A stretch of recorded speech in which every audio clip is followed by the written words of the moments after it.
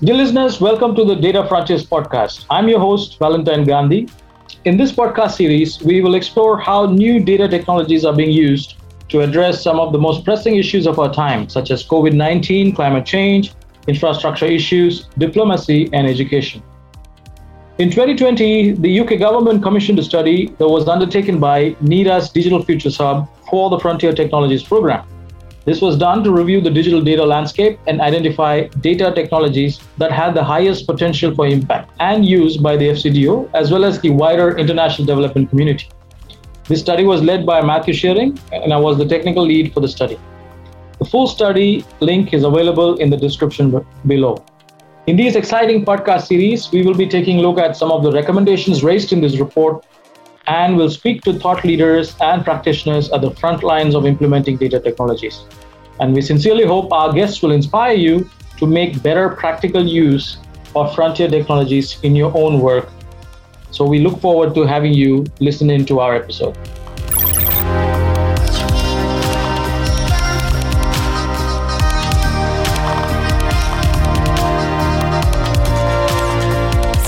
We are very excited to be speaking with Tim Harris, who is joining us today from the UK. Tim Harris is the user engagement lead for the Data Science Hub of the Data Science Campus of FCDO.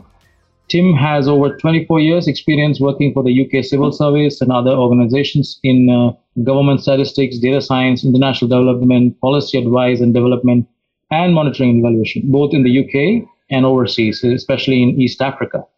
He is also a qualified professional chef and caterer. Thank you so much, Tim, for joining us. We look forward to chatting with you in our studio today. You're welcome. Good to be with you, Val. Thank you. So as a start, Tim, can you briefly tell us about your current work in the Data Science Hub and a little bit on what your team has been doing, particularly with frontier data technologies and approaches? Certainly. I work in what's called the Data Science Hub. It's part of the Data Science Campus, which is established within the Office for National Statistics in the UK. So the Data Science Campus in the UK delivers better data for UK government using data science and data science techniques. And the Data Science Hub is a small offshoot of that. We're based in the Foreign, Commonwealth and Development Office, and we use data science to try and make better progress in international developments. We've been doing a range of different things, some of which have been using satellite imagery. So we've been looking at whether we can estimate numbers of cattle in South Sudan. Largely agricultural economy, cattle, very important part of that. The environment and the context there makes it very difficult to collect information on the ground. It's hard to do an agricultural census. There hasn't really been much data collected in that area for 20 or 30 years. And so we're seeing whether we can use satellite imagery to estimate cattle numbers and see where they are. We're going about that in a kind of stepwise process using different types of satellite imagery. Obviously, satellite imagery comes with different costs depending on the resolution and where it comes from. There's a lot of freely available satellite imagery, but it's at quite low resolution. The high-res stuff, much more expensive.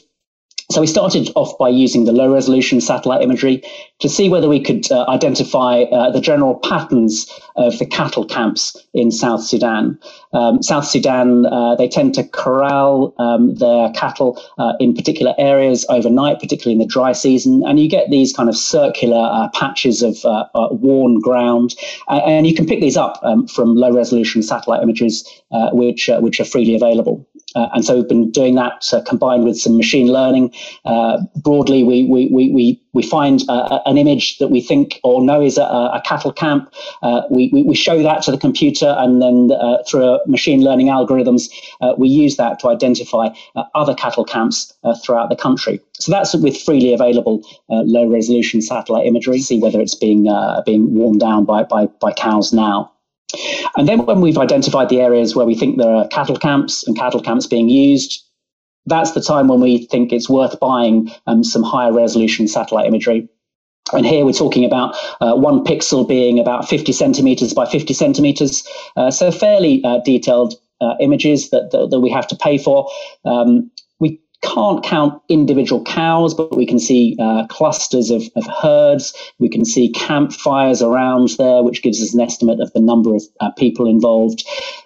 We're trying to combine it with ground truth data from the Food and Agriculture Organization are doing vaccination programs in the area. So they can give us some indication on the ground about how many cows there are, and we can compare that with what we see on the images.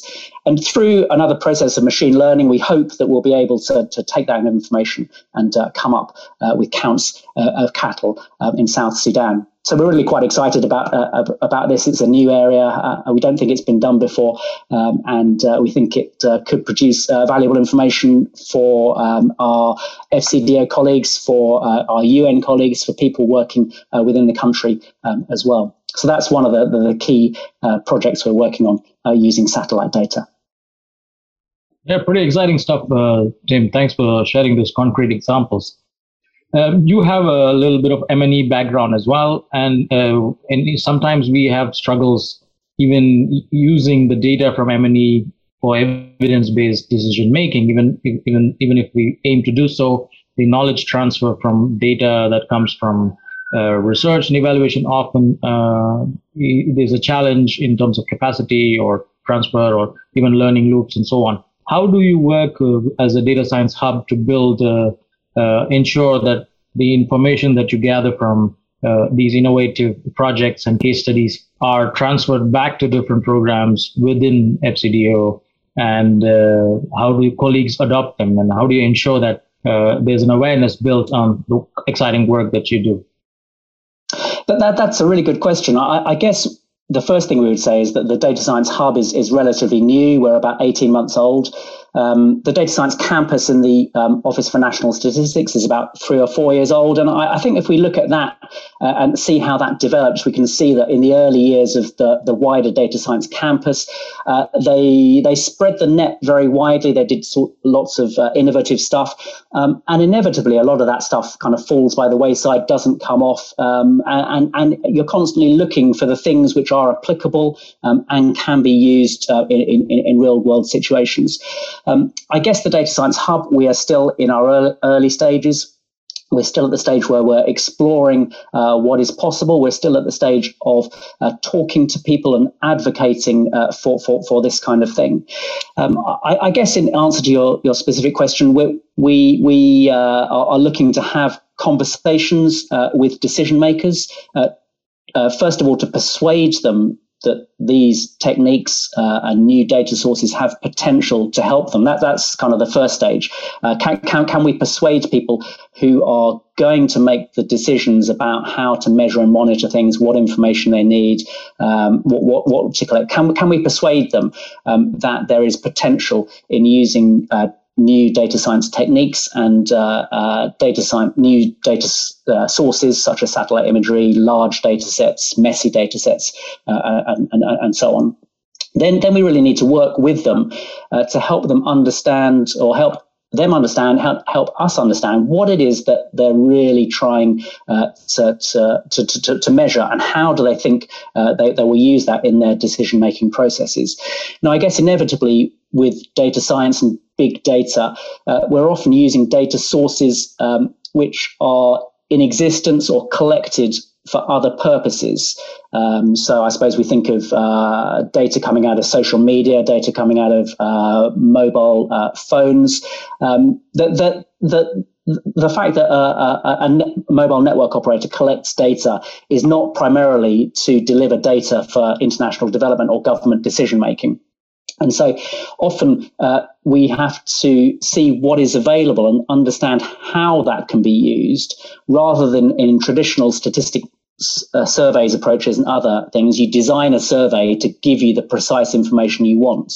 And that balancing of seeing what information is out there and how it can be used in processes is perhaps a different type of conversation, a different type of thought processes to let's design a survey and collect information to answer this specific question. So a lot of the time we're looking for proxy information, information that kind of sheds light on the information that we really want. And that really needs a kind of deeper conversation between the users of data and people like us who can explore what data exists and try and convert that into something usable. I think you're making a great point about how sometimes big data, or most of the times, is already collected for some other information, and we try to use them to our purpose or apply in our work. One of the ways to do that is compare or kind of manage and sort of marry that with traditional data sources that we collect in our own projects, whether it's research data or evaluation data and so on. How does your hub do that? I mean, how do you mix traditional data sources collected by, let's say, FCDO program managers and the big data sources and mobile positioning data and satellite data that you use? Yeah, I think that data science can add a lot to traditional techniques. So for a long time, there's been these processes of using small area estimation techniques, perhaps to produce very detailed geographical breakdowns of poverty, for example. So we have surveys which collect information on poverty. They are household surveys. They can't produce detailed geographic data, and so we combine that survey information with more detailed information sources. In the past, that's often been the census. We look for common variables between the poverty survey and the census, and we try and use that to model the poverty indicators for the detailed level at which we've got the census information for. And that is a very well-worn process of small area estimation for delivering poverty. What we can do with data science now and new data sources is that instead of doing all these looking for patterns between the data of the survey and the census, doing that manually, we have much greater computing power now, so we can do that in much larger data sets. We can introduce new data sets. We can do it in a way where perhaps we don't really understand what the patterns are that we're looking for, but we can get machine learning to look at those patterns. And so this area of small area estimation is an area where we can bring in new data sources, and we can use the computing power which we have now, which we didn't have 20 years ago, to make better progress. In terms of how we're using that in the Data Science Hub, we've been looking at some work in Côte d'Ivoire in West Africa. We've been using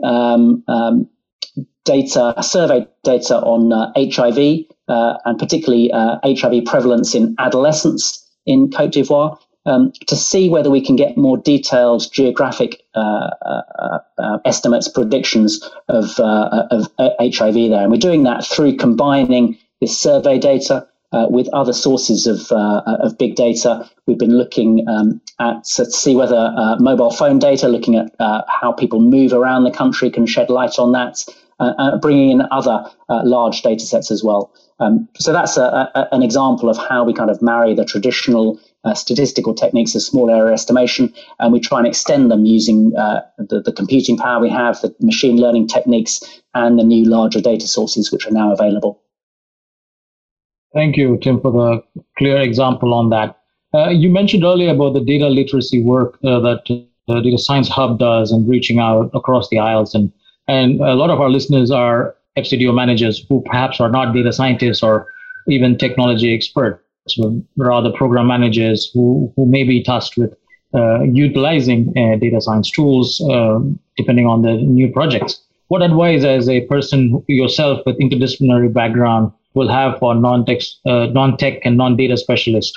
How can they start? Where's the starting point for adapting data sources or ML, machine learning, and AI and satellite imagery? What should be the starting point?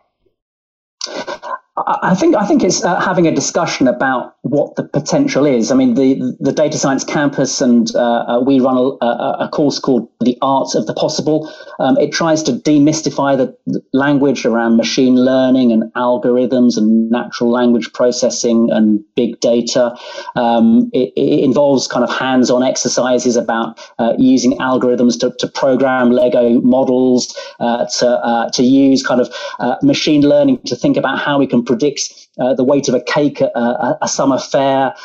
It uses, we get hands-on little reviews of electronic equipment and get people to cut them up with scissors and paper to try and understand how natural language processing works and the kind of concepts behind it. And I think demystifying these terms and understanding these terms can help people to see how data science can be used. I think a lot of the time, a lot of these terms are thrown around: artificial intelligence, neural networks, all these terms, and people don't really understand, and they're often used, I think, to kind of separate and build a power of those that do understand from those that don't. And I think what we need to do is show people how these techniques can help them in real life examples. Part of that is demystifying the terms. Part of that is seeing some of the examples that we and others are working on. And part of that is understanding what it is the policymakers, the decision makers are grappling with. What are the decisions they're making? What are the questions they're asking? What are the data gaps? And how can those data gaps be filled by traditional sources, but also by new and innovative sources and techniques? That's great, Tim. We'll make sure to post the links of the Art of the Possible course in the podcast. Maybe just a little bit on the ethical side. When we discussed it with other podcast guests as well, and from your FCDO point of view, you have ethics and evaluation, ethics and statistics, and data quality. So what approaches and frameworks do you apply for larger data sets like big data and other sources that we discussed today? This is a very real area, and one that for the kind of big data science area is still being developed, and I think it really will help for the international data science community, statistics offices, research, academia to come together and really put some structure and framework around the ethics of using these data sources. At the moment, we take it on a project by project basis. We look at the project, the data sources we're using. We go through a process of thinking about what are the potential ethical issues within that project. And so very much for us at the moment, it is a project by project basis, but I think it is an area that would benefit from some wider agreements internationally across different sets of data users about the sorts of things which people should consider. Thank you so much. I think that was useful. Perhaps for our listeners now, as you know, some of them will be new. What's the most important thing you've learned about getting frontier data technology into use? I think it really is understanding what the users want. It's the conversation between the potential users of this information and the potential suppliers, the people working on it. And I suppose that's where my role comes in, trying to work at the boundary of that area. I suppose I try and have an understanding of the technical aspects, the what is possible, and also an understanding of how decision makers work, what is in their minds, the questions that needs to be asked to them, and working at that boundary between user and producer. And I think it is those conversations between user and producer of data which are really important, not only in data science but in all aspects of trying to use data and analysis in making better decisions, holding people more accountable, making better progress in international development. Tim, this has been truly inspiring, and I hope your colleagues in FCDO and others who listen to this podcast will reach out to you across the aisle and from the disciplines. Thank you so much for speaking to us this evening. You're welcome. It's been a great pleasure. Thanks for having me.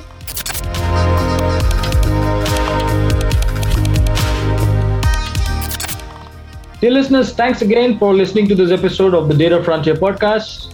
If you wish to learn more about the work of our guests, please check out the links in the description. I would also encourage you to check out the full Frontier Data Study, which can also be found in the link below. This podcast is funded by the FCDO, and I would like to thank Matthew McConaughey, the podcast content lead, and many thanks to our producers Ben Walker and David Vigero.